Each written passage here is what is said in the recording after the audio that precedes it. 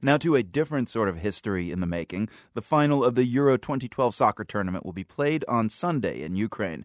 Defending champion Spain is facing a stiff challenge from former World Cup champs Italy. The Italians are red hot after beating favorites Germany in yesterday's semifinal. And the big hero was Mario Balotelli, who scored the 2 goals to sink the Germans. The world soccer maestro William Troop joins me now.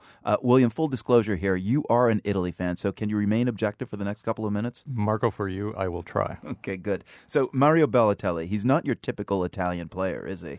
No, they call him Super Mario, and he's not your typical Italian player, first of all, because he's so good. Second of all, also because of his background. He's the son of Ghanaian immigrants. He had some medical issues as a child.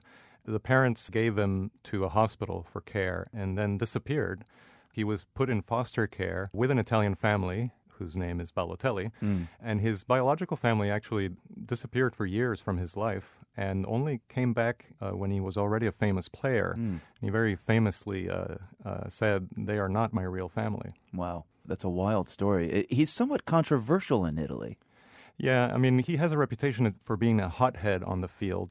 Just yesterday, after he scored his second goal against Germany, he took off his shirt and made this pose like a muscle man. But when you hear interviews with him, he really doesn't sound that way. And, for example, here's what he said to a BBC interviewer after that game about those goals.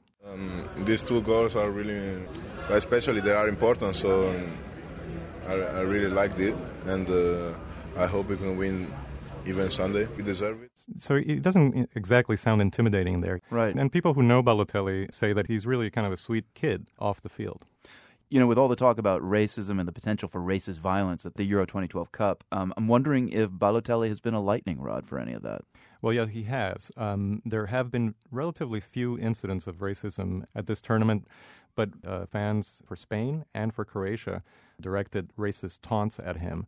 In Italy, there was a big controversy this week after a major sports newspaper printed a cartoon of Balotelli as King Kong climbing Big Ben because Italy and Balotelli beat England earlier in the tournament. Right. There was a big to-do in Italy about whether this was racist or not. The newspaper claimed it wasn't, but clearly the image was, and they apologized. So can he give Italy the European title this Sunday? Is he the kind of key ingredient? Well, I hope so as an Italy fan, but it's going to be tough. Spain has world-class defenders, so I think it's going to come down to which player on which team has the game of his life on Sunday, and, maybe this time it's Balotelli's turn. The world's William Troop, thank you, and on that objectivity thing, nice work. Thank you.